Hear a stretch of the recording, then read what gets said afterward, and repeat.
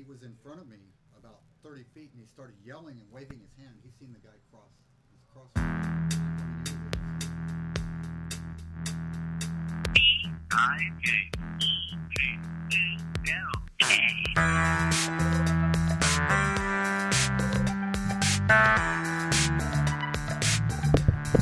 Hey, welcome to Bike Talk. Today we have a really great show on collisions, bike collisions, what happens when you get hit, what you should do.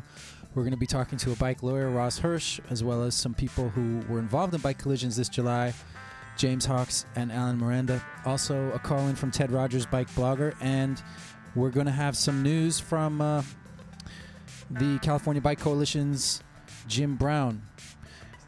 And we also have an interview with Eric Bruins from LACBC, who took over Alexis Lance's job as policy director. So I would like to say hi to everybody in the studio. Hey guys, good morning. How you doing? We're going to talk to you in a little bit. We are waiting for a call from Jim Brown. Right on time. Hello. Hi, Nicholas. This is Jim Brown. Yeah, how you doing? So we're here. We're ready to go. You want to tell us your rundown of the news? Sure. You ready? Yeah. Okay. Well, my name is Jim Brown. I'm the communications director for the California Bicycle Coalition in Sacramento, and I'm really glad to be doing this. There's lots of interesting news about bicycling in California. The first piece is that next week the California legislature reconvenes after its summer recess, and they're going to be taking up discussion of 4 bills that relate directly to bicycling. The first is Senate Bill 1464, which is the 3-foot passing bill that's being authored by Senator Alan Lowenthal of Long Beach. It's sponsored by the California Bicycle Coalition, and it would require drivers to give bicyclists 3 feet of clearance, at least 3 feet of clearance, when they pass bicyclists from behind in the same lane. So that's a big improvement over what we've currently got. The current law is pretty vague, and this would establish a clearer standard for sharing the road with bicyclists. Great. It's also this is also the second time that we've tried this bill. Last year, Senate Bill 910 was vetoed by the governor. We've fixed the problems in that bill that the governor pointed out, and we have support from everybody we need to support from, including some of last year's opponents. So we're in a good position on that bill. Sounds good. What else you got? We have 2 bills that are being discussed right now that have to do with the environmental review process as it relates to bicycling. CBC is sponsoring Senate Bill 1380, which would slightly relax the environmental review requirements for certain elements of bicycle plans that communities would implement. So, for example, striping a lane to create a bike lane, putting in signage, those kinds of features currently have to undergo an environmental review process that can often turn a $50,000 project into a $500,000 project. So it's this is a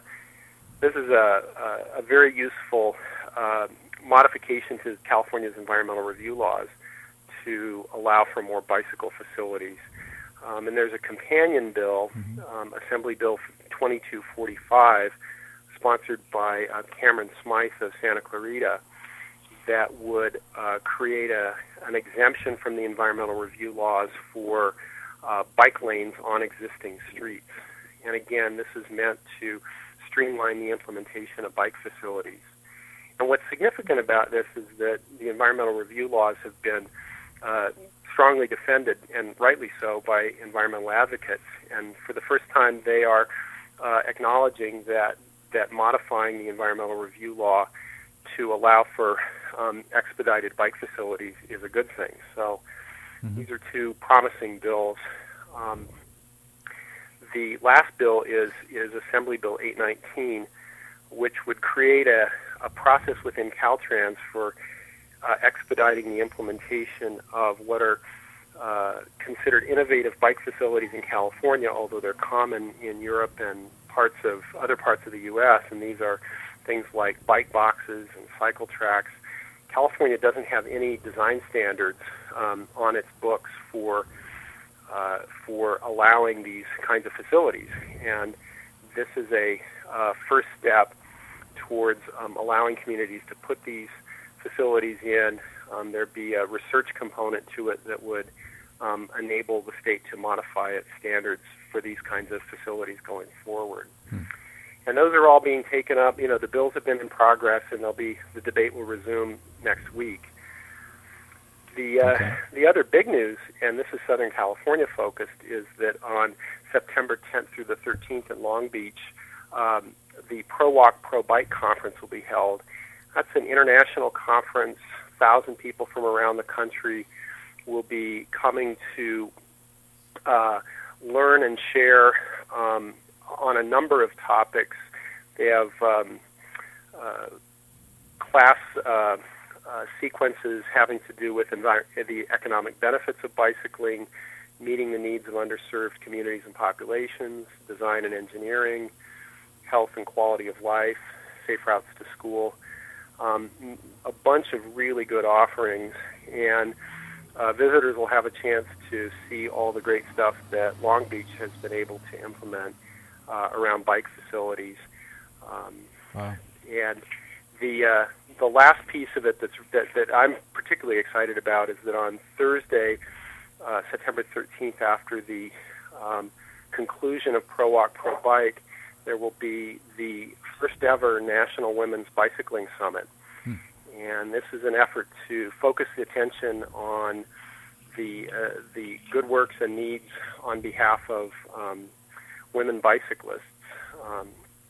The speakers include Leah Misbach-Day, who's the founder of World Bicycle Relief, Ellie Blue, who's a bike blogger on Grist and a number of other places, LA's own Allison Manos, who is the founder of Multicultural Communities for Mobility. This is a terrific conference. It's $35, and folks can read more about it at the League of American Bicyclists website at bikeleague.org. Well, thank you so much, Jim Brown. That was a great news headline segment for us, and I hope that you'll call again. Yep, we'll be in touch. Thank you so much, Nicholas. All right, thanks. Bye-bye. Bye. All right. So in keeping with our new format, we're going to have a little promo. This one is from the Wisconsin Bike Federation. Hello, I'm Kevin Hardman with the Wisconsin Bike Fed. Wisconsin is one of the country's best states to be on a bicycle. We have one of the greatest trail networks. We have many bicycle-friendly small towns and large cities. Thanks to our dairy industry, we have the country's best rural roads. And of course, we have a beautiful state to enjoy while on a bike. Before heading out on your bike or getting behind the wheel, please remember these important rules of the road. In Wisconsin, the laws are the same for people who bike and people who drive. Ride with the traffic and obey stop signs and lights. When you're behind the wheel, always watch for people walking and biking. It's Wisconsin law to give bikes at least 3 feet when passing. Be alert when driving. Never text, email, or become impatient. Remember, we're all responsible. So get out on your bike. It's fun, it's safe, it's healthy, and it's Wisconsin. Visit wisconsinbikefed.org for more inspiration. So, Mark, we got an interview that you did. Do you want to intro this?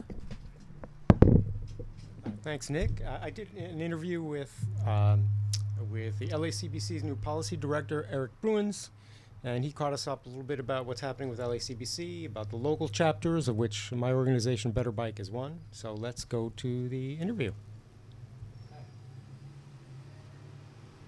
This is Mark Elliott with Better Bike Beverly Hills on Bike Talk, talking with Eric Bruins, Policy Director at the Los Angeles County Bicycle Coalition. Hello, Eric. Tell us a little bit about your new position at the County Bicycle Coalition. Yes, so I am the new Planning and Policy Director here at LACBC in our downtown offices. I am filling in the very capable shoes of Alexis Lance, who left us to go work for the Department of Public Health, so we are very sorry to see her go, but excited to see what she does on the other side of the government nonprofit world. And so I'm trying to, I guess, fill in for a lot of the initiatives that she started and start a couple new ones here. So we're very excited to get started in that way. Prior to this, I was a planner for the Mountains Recreation and Conservation Authority, which is a local parks agency around Los Angeles and Ventura County. So I come from the planning world, specifically focused on open space, recreation, and biological resources. So some of those things lend themselves very appropriately to bike planning. Specifically, we were working on things like river parkways along the LA River and Ballona Creek, Pacoima Wash, and a bunch of the other trails that you kind of see around LA area. So I guess I've been working on this stuff professionally for quite some time, but it's always fun to go where my heart truly is, which is in bikes. In bikes and bike advocacy. Right. And tell us a little bit about the Malibu Pacific Coast Highway victory. Yeah, let's see. So about almost 2 years ago, there was a little bit of a flare-up in Malibu, which some people listening to this may remember. There was a public safety commissioner that made some comments relating to bikes basically being responsible for their own injuries on Pacific Coast Highway. So we came back with a informative and dialogue, and we really opened up the dialogue there. And we had the Saturday Summit where we brought in kind of the facts and the collision rates and the data as far as what was going on the highway, what the safety issues were, and we really were able to kind of break through that motorist-cyclist divide that you sometimes see develop in these planning issues. And the outcome of that is just last week or the week before, the Safety Commission and Public Works Commission voted to recommend that bike lanes get installed on a piece of PCH out in the west end from Bush Drive to Trancas, and then there'd be a couple other bike route improvements farther west from Trancas to the city line. And these aren't just, standard bike lanes. They're going to be buffered bike lanes, which are 6 feet wide of bike lane and plus an additional 2-foot painted buffer between the bike lane and the travel lane, which is really important when we look at these kind of high-speed roads like PCH out on the west end. So we're really excited to see something that is, a real outgrowth of good dialogue and good communication really turn into a physical project on the ground. This is a real victory. Yes, it is. I guess pivoting off that, tell us a little bit about what you see as the important policy initiatives for LACBC in the coming year. Yeah, there's a lot going on. We have many things. Basically, one of the things is being a countywide organization. We kind of have we try to track everything that's going on relating to bicycle planning, bicycle infrastructure, education programs, kind of the whole 9 yards throughout the county, and so it's a lot to take on. One of the things that we're really excited about, and this started under Alexis's tenure, which is the regional partnership, where just like you're from Better Bike Beverly Hills, as one of the local chapters of LACBC, we have, by my last count, we have 10 local chapters around the county, which allows us to extend our reach into areas that we simply wouldn't have the resources to cover otherwise. So we have bike plans simultaneously going on in Alhambra, and Pomona, and Carson, and Southgate. And then obviously, we have to stay on top of the City of Los Angeles on implementing their 2010 bike plan. The LA County bike plan was passed earlier this year, and so they're just starting to implement. So there's a lot of planning going on all over the county and at a lot of different stages, and we kind of have to be able to follow all of it and really kind of make the push for the most progressive infrastructure, the best programs, the most attention to data-based solutions to the kinds of problems that our cyclists face on the road.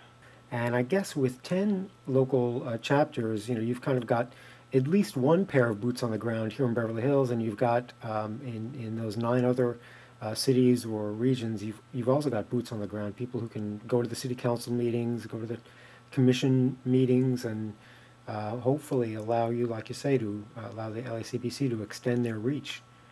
So that's I think that's a great achievement. How do you see that relationship between regionals and LACBC for anyone out there who's interested in ramping up?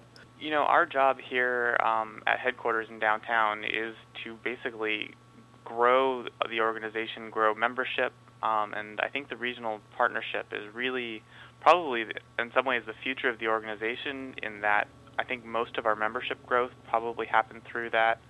What we're really focusing on is building the capacity of local chapters, because, I mean, there is simply no way that we can do it alone, and there's really no reason that we should be.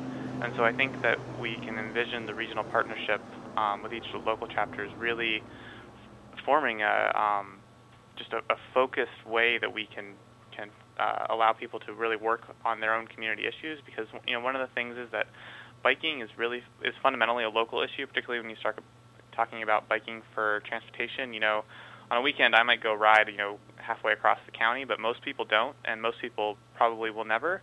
And the reality is that the role that biking can play in people's lives is, you know, trips that are probably 1, 2, maybe 5 miles to work, to run errands, and that kind of stuff really happens.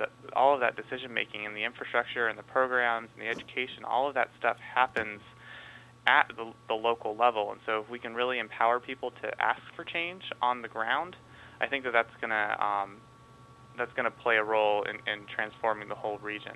So I think any challenge facing a would-be local advocate, there's at least a couple, but right off the top of my head, one is getting to know your local government, how the pieces fit together, how the commissions and the city council works together, where planning fits in.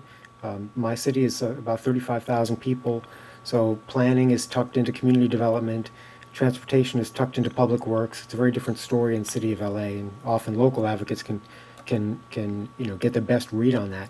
And then the other thing is, I've noticed, is just trying to apprise our officials of the role of utility cyclists. Might be the predominant growth potential, I think, is just people converting those 5-minute car trips to bikes. Among our officials, I've noticed there's not really an understanding of cycling as a form of transportation like motoring, or that cycling offers all that upside for local utility trips. It's still viewed pretty much as a recreational endeavor, and any bike-related improvements are looked at as kind of discretionary expenditures, like creating an off-street bike path for recreation. And one challenge at the local advocate, I think, is to get our officials to recognize that we have to provide for cyclists just as we provide for motorists. That's a real challenge locally. Absolutely. I think that's why we have to have such a focus on on-street infrastructure, such as bike lanes, such as sharrows, such as neighborhood greenway-type bike-friendly streets. Every bike plan seems to call them something slightly different, because that's really what's going to allow us to empower people to basically get to try it out and be comfortable on the streets. I think we can talk about what's going on in the city of Los Angeles right now. They are doing environmental review on 40 miles of bike lanes that really are going to take what's on the ground now and stitch it together into a network like we've never had before. This includes things like extending the existing Venice Boulevard bike lanes to downtown, where they'll connect with the buffered bike lanes on Spring Street and Main Street. We're talking about extending the 7th Street into the heart of downtown, so we'll get another connection there. I think there's a role for innovative facilities. I think that the buffered bike lanes have been shown, our bike counts revealed, at least on Spring Street, that the percentage of cyclists that are women are significantly higher. Women really start to use a facility when they feel safe, because there's a lower risk tolerance there. That's how we kind of can judge whether a facility is achieving its objective, is when we look outside at who's using it, whether we see, more women, whether we see kids, whether we see more elderly people, whether we see people that aren't really willing to kind of get it out and mix up with the cars a little bit. That's when we know we're succeeding. And I think that what we've seen is buffered bike lanes. We haven't seen. Well, down in Long Beach, there's the cycle tracks on 3rd and Broadway. that's another good example. That's basically a separated bike path, but on the street. When we see our river paths, there's a broader range of cyclists that are willing to use those facilities, and so it really speaks to the role that good design can play in attracting people to our streets. I agree totally. And one of the active chapters is the West San Gabriel Bicycle Coalition, and we had Montebello on a bike talk just a couple of weeks ago. And I'm wondering if anything comes to mind out there in the great San Gabriel Valley. Well, the first thing that comes to my mind when I think of San Gabriel Valley is the San Gabriel River Trail, which is the only one of our river trails that actually extends from the mountains to the ocean. So that's such a huge asset as far as a regional spine. Obviously, it doesn't serve as much of a transportation function as we'd like because it is kind of on a river channel and doesn't pass through everybody's downtown or job centers or everything. But I think it really offers it kind of can serve as a highway for bikes, and if we can enhance connections to it, there's one of the things that comes to mind that I'm really excited about is a little city. It's Temple City. They're going to take Rosemead Boulevard and install a cycle track on it from city boundary to city boundary. I think it's about 1 mile. And so one of the great things about the San Gabriel Valley is because you do have so many smaller cities, there's a flexibility where they can really innovate and kind of say, you know what, we want to do something and let's just go get it done. It doesn't have to sit in a bureaucracy for 3 to 4 or 5 years or even longer. So I'm really excited to see when that will come to fruition. On the health front, Alexis Lance, the former policy director, she's moved over to Department of Health Services at the county level. And do we see any opportunities, or do you see any opportunities looking ahead, working with Department of Health Services on bike infrastructure? Yeah, public health has really shown that they are interested in infrastructure because they see it as the key. They think that and all the research is showing that our built environment is one of the biggest factors for health outcomes. So when we create road systems that don't let people feel comfortable walking and biking, surprisingly enough, they don't walk and bike. And when they don't walk and bike, they're not hitting their 30 minutes of daily activity or more.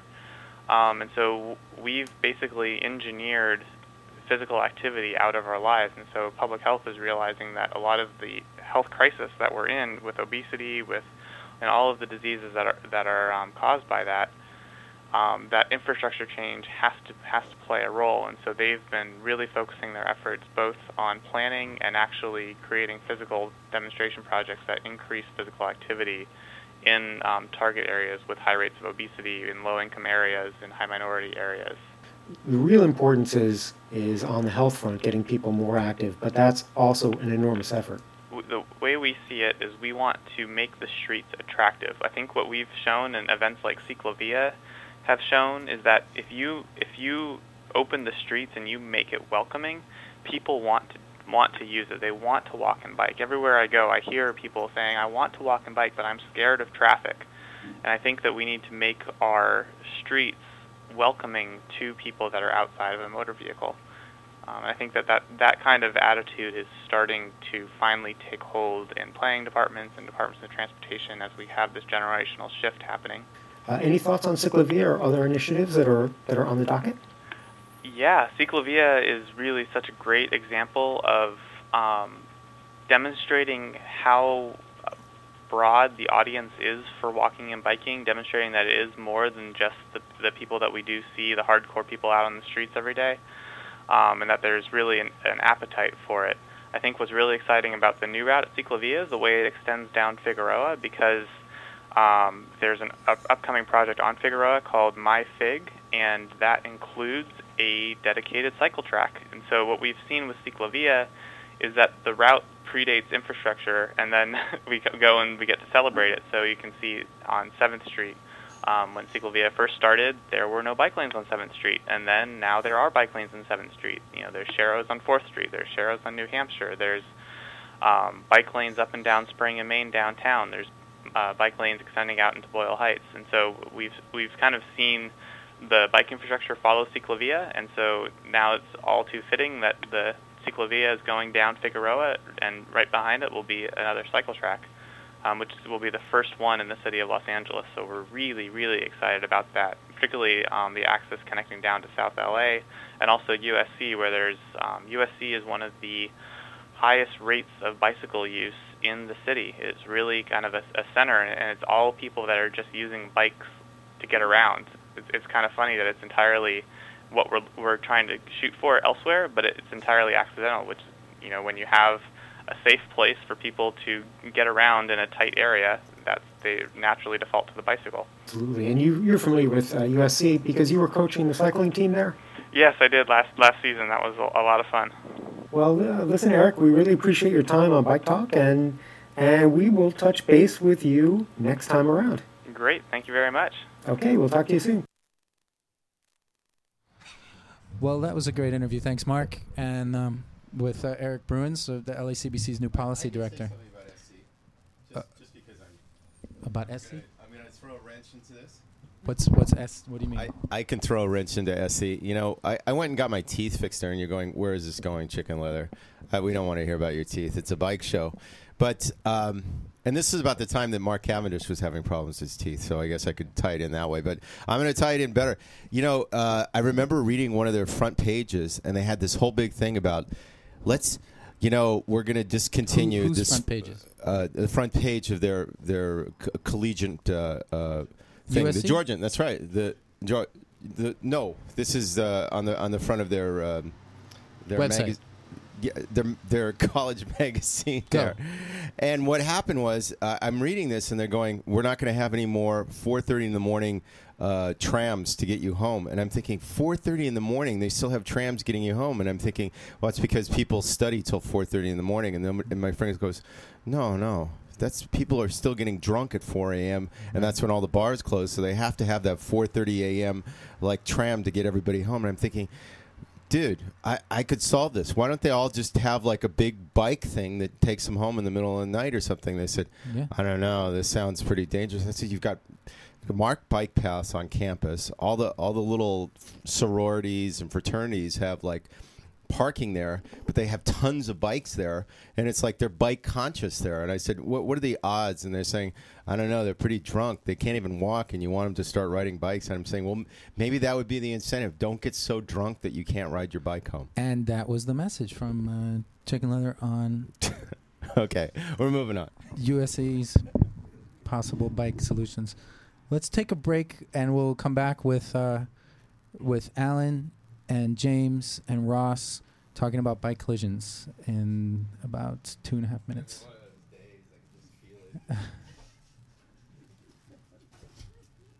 Except it's frozen. That's all right. Keep going. No, it's really frozen.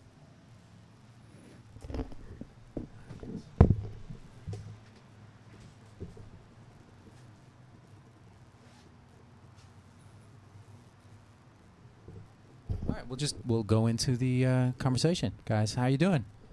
Morning. Share mic. Good morning. So who we have here is, we have Ross Hirsch, who has represented a lot of people who've gotten in collisions on bikes, and we also have two guys who were hit in July. So I guess maybe we could start with talking to James and Alan, and you could tell us what happened. Hi, this is James. I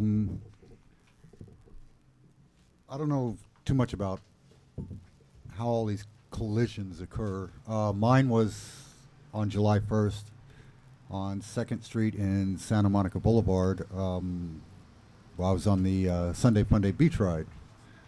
And we were crossing 2nd Street with the green light, and a Hummer came out of nowhere and broadsided me. The driver actually admitted it was his fault. He said he wasn't paying attention. And we went from there. Police showed up. They were there within seconds. Ambulance showed up, fire department. Made police report. And he's a nice guy. He's been taking care of me, making sure I get medical care and whatever I need. The driver? Yes. Yeah, you said on Facebook he's really been responsible. Yes, he is taking responsibility. And he's like a restaurant owner, and he's got a Hummer. Oh yeah. So, but he's what does this mean? He's taking responsibility. He's paying your bills? Yes, he is. Okay. So you're not going to pursue damages or beyond. Well, I do have an attorney. We're going through it. The problem is we're using his insurance company, and insurance companies, they don't want to pay for anything. So. Yeah, James, this is Ross Hirsch. Let me just jump in and ask you just a couple questions. Your bike crash represents a somewhat interesting scenario in that the driver, one, not only admitted that it was his fault, but he's been responsible in following up with you after the fact, which is interesting, and that's great. I would encourage all drivers to do that, and we probably wouldn't even be here if that were the case most of the time. But what's interesting is that you're now dealing with him or his insurance company, or is this all being done through your lawyer?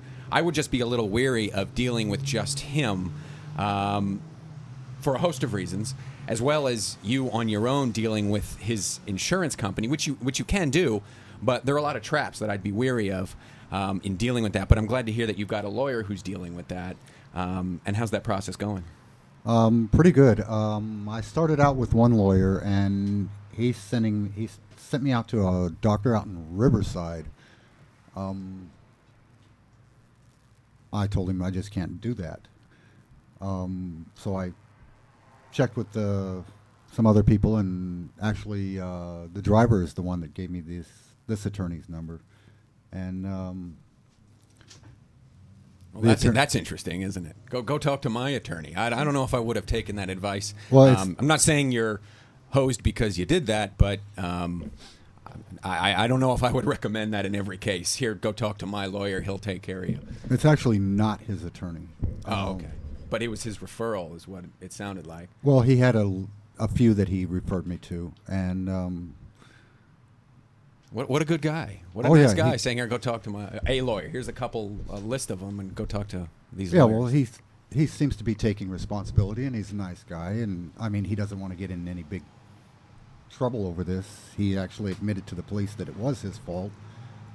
He could have been ticketed or even taken to jail, from my understanding. Well, we had a little discussion before we went on air that you said at this intersection there happened to be a whole host of LAPD officers that clearly saw this collision. Santa Monica, I'm sorry. And I wonder if his attitude would have been the same, but for those police officers being there or not being there. That's what I was thinking at the time. Well, let me ask Ross. What happens when I'm a cyclist? I'm out there, like you say. There's not a lot of cops around. I get hit by a motorist. I don't know any attorneys. Where do I turn next? I mean, I know if I'm really injured, there's a place for me to take me to the hospital. But if I'm somewhat injured, or even if I am really injured and I follow up later, what's my next step as just a cyclist without an attorney? Yeah, that's a good question, and it's one I get quite often. And it depends. Of course, the typical lawyerly answer is it depends, right? I think you should focus on yourself. If you need medical attention, focus on that. Get yourself to the emergency room. Don't deny an ambulance if they're sent there and you really need it. Those are all good things to make sure you're following up on. You don't need a lawyer immediately. That should not be your first goal. The statute of limitations here for civil actions is 2 years for the most part. Unless there's a municipality involved, then it's shorter time frames. But it's not something you need immediately. So focus on getting yourself up and running. I always tell people to get that police report, call the cops, call 911. That serves a whole host of purposes. It forces the driver to stay there, because then if they run, then they might be looking at more serious penalties such as hit and run. But you want that police report, because what they're going to do is they're going to come, they're going to maybe investigate, which may or may not be in your favor. That's not why I'm saying that a police report is always favorable. Why I'm saying it's favorable is because they're usually instrumental in getting the driver's information. You, as a cyclist, could go up to a driver and say, you know what, you hit me. They could say, no, I didn't. Speed off. They could say it was your fault. I'm not giving you any information. I don't have to. I'm not obligated to, which is all contrary to the law. But if an officer is there saying, hey, there was a collision here, can I see your driver's license, ma'am or sir? Chances are they're going to give it to him. So then what you have is you have a police report, which has this documented information, driver's name, driver's address, maybe the registered owner, which is sometimes different from the driver, which can present a huge problem when you're later seeking liability, because the driver, if not the registered owner, has no connection to the car. May or may not have any insurance for you, but it's the registered owner who likely has insured the car. And it's that person's insurance who's likely going to be what an attorney is going to go after. So the police report is key. It's going to take a little while to get, at least here in LAPD area. They're looking at about a 5 to 6 month backlog. That's just the procedural aspect of getting a police report. But that doesn't stop you from starting the process, and oftentimes you can call in and get some early information so you can get that insurance information. So to summarize your question, what should you be doing? Focus on your medical, get a police report. Then I would start to ask around, how do you get a good lawyer? I would try to find someone who's familiar with the bike issues. And there's a few of us here in L.A., all good guys. I know Ted Rogers, who has a pretty popular blog, Biking in L.A. He has a list on the side of a couple good lawyers. And then just ask around. I mean, unfortunately, there's a number of folks that have gotten hit, and they've had to hire attorneys to advocate on their behalf to get them their compensation that's due to them. And so some people know lawyers. So, I could say you could search for my name, or you could search for, Bike Attorneys Los Angeles, and you'll probably find someone. Okay. And it sounds like that James, at least to this point, James had a positive experience. He was in a fairly small city with a responsive police force. Cops were around to witness it. The driver was there, didn't flee, copped to some responsibility, and was insured. And I can imagine there are many cases where a lot of those things actually don't happen. You're in the city of L.A., nobody sees it, the driver's not insured, the driver flees. We hear about these things all the time. We should all be as lucky as James was here. One, to not have suffered significant injuries, which he's sitting here, and he told me he does have some injuries. But look, he's alive. I can see him. I can touch him, which is wonderful. Thank God for that, right, Jim? No ghost bike. No right? ghost bike needed. And the driver was there and responsive. So that's pretty rare occurrence. So count your blessings, I guess, for that. Oh, yeah. And we also have here Alan Miranda in the studio. And maybe, Alan, tell us about your accident. You were doored. Is that right? Yes. All right. Tell us how it happened. Well, I was riding to school, Santa Monica College over on Pico. And it just happened. I was riding, and the door it was actually the passenger door of a Lincoln Navigator. It just opened, like at the very moment as I'm riding through, and I blink, and I'm on the ground in pain. You were on a one-way street then? It was on Pico. Oh, on Pico. How did you impact a passenger? How did the passenger door swing open in front of you? It just swung open. It swung open right at the very moment as I'm riding. I'm riding through. It just popped open. Boom. But you were between the curb and the car? No, just. I think you mean the passenger door behind the driver, or the passenger door on the opposite side? The passenger door behind the driver. Oh, right. I see. Oh, okay. It was a parked car. Oh, okay. Right. All right. So this is one of those things that every experienced cyclist knows to expect, but so often, we think about something else, or we're worried about the car behind us or to the left. The door zone. And it pops open. It just did. I think about it every day, and there are times that I'm caught by surprise. So what is it like to be doored? I've never been doored myself. Very painful. Very painful. I like I said, I blinked, and I'm just on the ground in pain. I'm just lying there in the middle of the street, just having trouble breathing. I'm scared. I can't breathe. I'm in pain. Oh my God, this is serious. And for the record, you're sitting here in the studio with what appears to be some sort of sling on your arm. Is that a break, or is that a significant fracture of some sort? I have a fracture in my humerus. I also have separation of the clavicle, which I might need surgical repair. And that was as a result of getting doored. Yes. Yeah. Dooring is serious stuff. It's dangerous. You could Google these videos and see all sorts of people getting doored, and they're horrendous. Not only from the impact from the door, which car doors have lots of sharp points that can get you in all sorts of places and do a lot of damage. But typically, you're thrown in the middle of a traffic lane, typically on your back, a lying duck, essentially, for oncoming traffic. So it can have horrendous consequences. So one moral of this story is don't bike in the door zone. Exactly. Get yourself out of there. I'm looking at you as a victim here, but I'm talking to our wider audience who is looking to avoid injuries. Get out of that door zone. It's not where you should be, even though sometimes our governments like to paint bike lanes within the door zone. Bike on the left-hand side of that, or if you just don't feel safe, take the lane. Get out of that door zone. It's just too dangerous to be in the door zone because you're not going to see it. What would be safer then, like in the middle of the lane or the door zone? Obviously, the middle of the lane. Obviously, in the middle of the lane.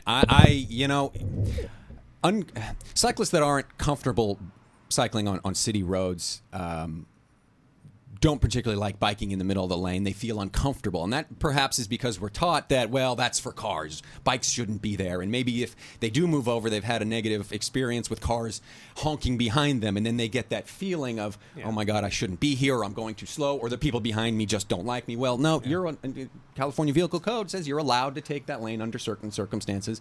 And there are most circumstances. So you should take that lane. Never be in the door zone. You're just never going to know when a door is going to pop out and you're going to run into it. Yeah, just to be clear, the code says, ride to the right when practicable, but a lot of our lanes are 11 feet wide, let's say on average. That's not wide enough for any rider to share the lane with a car, with a truck or a bus, and often not with a large car like the Hummer that hit James. So when you're in just an average width lane next to I should say when you're avoiding the door zone, and if that puts you into the travel lane, that is your lane to take if it's not wide enough to share. So I think a lot of people don't understand that, because you will have motorists say, get out of the road, or you might even have a responding police officer say, oh, you should have been riding next to the curb or something like that. That's not what the state law says. That's right. CVC 21202 is the law that Mark just cited, and it states that cyclists are required to ride to the right as far as practicable. Now, we can argue about distinctions between practicable and possible. All that doesn't matter for this discussion, because that doesn't apply if you are avoiding road hazards, for example. That's one of the enumerated exceptions to riding to the right. If there's debris on the right, you don't need to ride in that gutter. If there's a car door there that could potentially significantly injure you or kill you, you don't need to ride there. So you are perfectly entitled to move over out of being in the place where it is as far to the right as practicable, ride in the middle of the lane. And I advocate taking the lane is one of the safer places you can be. You're visible. Cars are looking for you right there. Cars always don't, sometimes the way cars are made, they have, windows, they have distractions. So they're not always looking over to the right-hand side of the road for cyclists, for pedestrians, for anything. They're looking right in front of them. That's where folks look when they drive. And if there's a bike there, well, I'd rather have them see you than not see you. And so that it's the most visible place you can be. I think it's important to say that if you marginalize yourself on the road, you will be marginalized by the drivers. So always take the room that you need. But let me just toss it back to Alan for a second, because with James's collision, it all right at the scene worked out okay. What happened to you after you were doored? A lot of people don't even think that dooring, is a problem liability-wise. They just figure, it's just an act of nature. What happened to you? Well, I was lying on the ground, and there were plenty of witnesses. It was there was a security guard. It was actually in front of a preschool, I believe, and the security guard there, he called the police. And there was a motorbike cop that was first on the scene within minutes. He directed traffic, and made sure I was all right. Waited for the ambulance, which was pretty quick. Took me to Westwood UCLA Hospital. And yeah. And what about the driver? And was the driver cited? Well, yeah. The passenger. The officer. He took all the information. I have a police report, with everything. And I've been involved in car and bike collisions as a cyclist, and I've gotten back the police report, and it doesn't reflect my experience. It may not reflect actual statements that I've made. This just happened with a collision this past May. I look at the police report. It's not what I told the cop. I mean, factually, mostly it's accurate, but clearly what I presented to the officer was not what was reflected in the report, and that can become a problem later on liability-wise. So I'm wondering if when you looked through your report, did that reflect what happened, and then what was the next step after that? Well, I mean, this accident was. I haven't had a chance to really go through the police report or anything. This happened so on recent. Tuesday. Oh, yes. I mean, this is like my first time out and about since the accident. Oh, I see. You know, Okay. What I've heard so far from the reporting that you just gave about this Doring incident is so far a fairly positive response, both from the driver and from, was it LAPD you said? LAPD. Which is great. You got the police report, the driver stayed, the driver gave you information. That's really great. I mean, both of these cases that we've been talking about so far today were really, I would say, model cases in the way it should work out there on the roadways, which is not always the case. So it's kind of nice and refreshing to hear two positive, although a bike crash is never something I want to discuss as in the positive realm, but these went relatively okay in that you got the information, police responded, you're getting medical attention, which is great. A lot of times, folks, they get in collisions, the cars either drive away, maybe they don't have insurance, maybe the car doesn't have insurance, maybe the cops don't respond, and then to allude to what you were talking to earlier, Mark, which is bad reporting in the report, which sometimes could be problematic. And to follow up on your question that we talked about a little earlier is what do you do in that case when the reporting isn't all that accurate? And that's a hard question because cops, they don't always. They're really not trained investigators. They're there to write down what they saw and what they heard and do a little initial investigation, but they're not. A lot of times their investigations are less than thorough and less than accurate, and depending on who you talk to, there might even be a bias against bikes by certain police departments, if not individual officers. One of my good friends, Stephen Box, I remember at a meeting at the LAPD Bike Task Force, talked about this bias that he observed, and it's funny, when there's a bike under a car as a result of a collision, he reported that, the officer would walk up, see this, and he'd say, well, what's that bike doing attacking the car from underneath? That's just sort of a mentality that a lot of folks have, and unfortunately our officers duplicate that, is that bikes don't belong there. And if a bike and a car are in a crash, the bike must have been at fault. The bike did something wrong because who knows what host of reasons.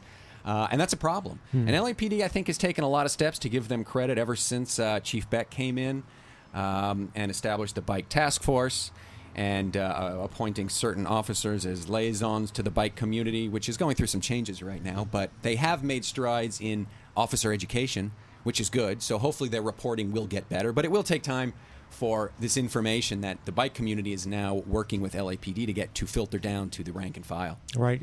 I guess as you're suggesting, Ross, it's a cultural challenge for us to address and overcome. And then there's also this kind of operational challenge. I've spoken with PD brass, and they say, we know it's a problem with our officers in the field. They have different capabilities in the field. That's why police reports are so highly structured to get all the necessary information. But when it comes to the narrative portion, that's where you can really get a lot of variability. In my case, for my May collision, I was broadsided by an SUV. And I said, I told the officer the motorist was, just hammering the gas and obviously just, plowed right into me. And that tone and tenor wasn't reflected in the narrative. I went back to the police department. I said, this is what I told the officer at the scene. At the scene, there was also a change between the officers that initially responded and those that actually finished the report. So that was another kind of challenge. And what he did was he said to me, submit a statement. We will append that to the report. And this is, we will now have a report that reflects what you feel is more accurate. Now, I'm not sure what kind of weight that holds with the insurance company. Here I've come after the fact. I've appended my own statement. It's something in addition to what the officer said. any idea, Ross, on what that means? Or for Alan, for example, when he looks through his police report and it may not reflect what he needs to see in there, what he should do, and what happens then? I hear quite often the police report isn't accurate or isn't thorough enough, and it would be great if the officer would amend the report or change the report or issue some sort of supplemental report. I can't say I've ever seen it happen. I'm scratching my head thinking, have I ever seen it happen? I'm sure it has happened in the past, but it's typically not the case. Appending something to your statement, it can't hurt. I would do it with the advice of an attorney. You don't want to be saying something that's going to come bite you in the butt later on, so I would make sure you're doing it just so that it doesn't hurt you later on. And the best way to do that would be talking to a lawyer and figuring out what you should be saying, what you should not be saying. It might not matter. And sometimes the less you say, the better off it is. So something to think about there. You've got to balance those two competing interests. I wouldn't worry about changing the police report if it's inaccurate. You can try. It might be too many wheels spent chasing down something that just doesn't really matter in the long run. The police reports may or may not be evidence come a trial if you go there. Chances are it won't be because you'll have the officer to testify, or if that's the best case. But you know who's going to use the police report is the insurance company. The driver's insurance company is going to look at that police report, and they're going to be looking at that police report for a reason to deny you coverage or deny you benefits, rather. So right now we got Ted Rogers on the line. Ted, I called you sooner than I told you to call in, but problem. So Ted isn't that always the is case? A blogger, and he has a blog that everybody reads in the bike world, and it's called Bike in LA. Yes, Biking in LA. Oh, I guess except me. A lot of people drop that in. And we were turned on to the fact that you have covered all of the fatalities in July that happened with cyclists in LA County. Can you tell us about that? Yeah, God, it was a horrible month. It wasn't just LA County. It was all through Southern California. There were 13 fatalities in the 7-county region in Southern California. God, I'm not sure how many actually occurred in Los Angeles. I think it was like 3 off the top of my head. I'd have to look that up. But, yeah, I've never seen anything like that. The worst month that I can recall before was 8. 13 is just a god-awful number. I can't even imagine that happening, and yet it did. It seemed like every time I checked the news, there was another death. What do you think it is? What? You know, it's every cause.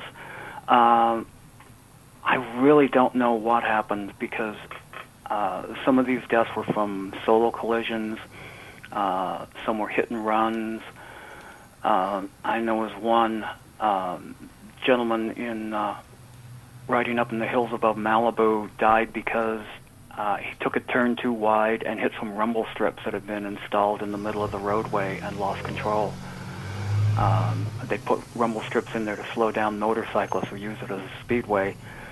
And the worst part is that in looking at an article on County Supervisor Zev Yaroslavsky's website, they had written about these strips being installed and said, we know this could present an added danger to bicyclists, and yet they did it anyway. And now a man is dead because of that. You know, like I said, there was hit and runs. Erin Galligan run down in Santa Monica as she was riding on PCH during in the construction zone there, probably because she didn't feel safe riding the bike path after dark, which is what they had recommended as a bypass for the construction zone. So there's just all kinds of causes. I wish I could put my finger on it and say, this is what the problem is, and we can do something about it. But I can't. Guys, you got a thought for Ted or a question? We're actually coming close to the end of the hour. Yeah, you know, Ted, this is Ross. How you doing there? Hey, Ross, how you doing? I'm doing good. I wonder, you know, it's summer. There are a lot of bikes on the road, being July here, a nice weather here in California. Might this just be, hopefully this trend will subside very shortly. But I wonder if this is just chalk it up to that many more bikes being on the road. And if that's the case, that certainly doesn't bode well for our future, where we're trying to get more bikes on the road, which only means more car-bike collisions if this trend proves to be, which let's hope that's not the case. But I don't know. What are your thoughts on that? Well, I've seen a lot of speculation online that this is a result of the bike boom. And let me add, it's not just Southern California where this is happening. Sonoma County, tiny little Sonoma County, bucolic little country place, has had 5 cycling fatalities in the last 10 weeks. I'm seeing the same trends as I look at reports across the country. I'm seeing it everywhere in the U.S. that cycling collisions, serious injuries and fatalities are up this year. And a lot of the speculation is simply that there are more cyclists on the road, and a lot of people have concluded that your risk of injury for any one individual has not gone up, but there are simply more riders on the road, so there are more incidents like this. But nobody has the numbers to solidly back that up. That's all speculation at this point. All right. Well, we have this new format that was given to us by Steve Herbert. You know Steve?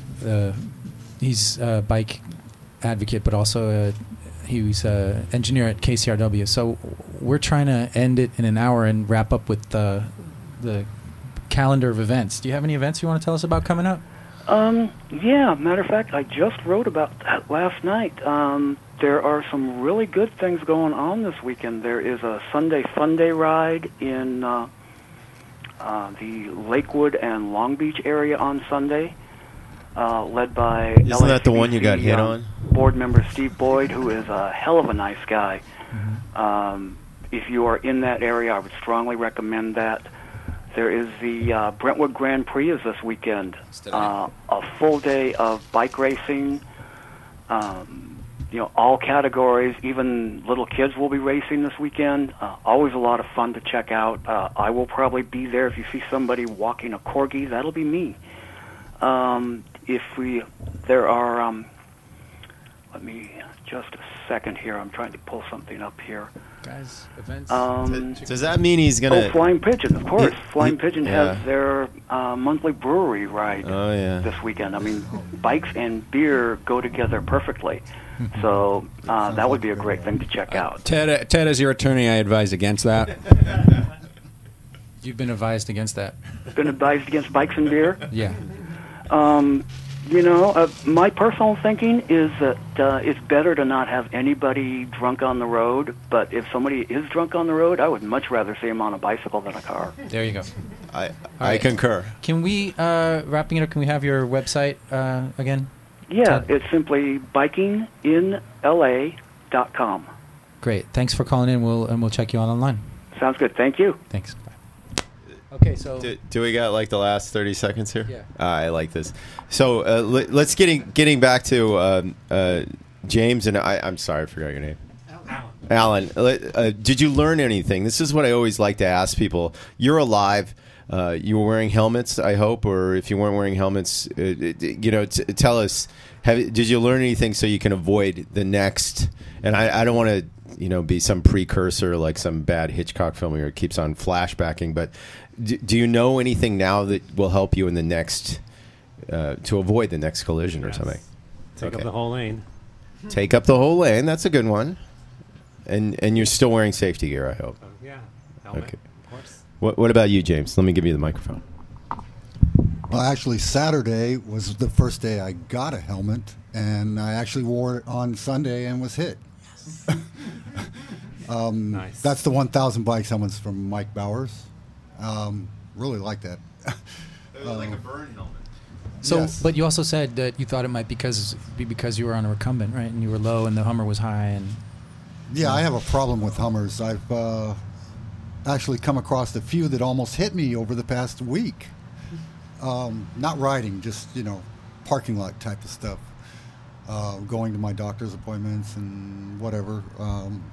My goddaughter, she says, "What are they following you around or something?" Well, I don't know what the deal is. I guess it's the design of the Hummer. They're just too tall, and if I show you a picture of the actual driver, he's kind of short. So I don't think that I can't say for sure. All right, let's continue this conversation in the second hour for our live audience and close it for the podcast for KPFK because we're trying to stick with the new. Oh, absolutely. So thanks everybody. We have James Hawks, we got Alan Miranda, we got Ross Hirsch. Thanks Mark Elliott for getting an interview with Eric Bruins of the LACBC and Jim Brown of the California Bike Coalition, Chicken Leather, and in the studio is John Reed Torres. We'll talk to him live, but for KPFK, we're signing off. Bike Talk, thank you. And I was going to do a little theme music.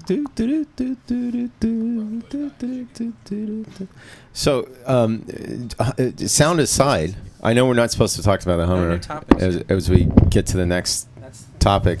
The Hummer, if you know anything about how the engine is placed in there, as he bows.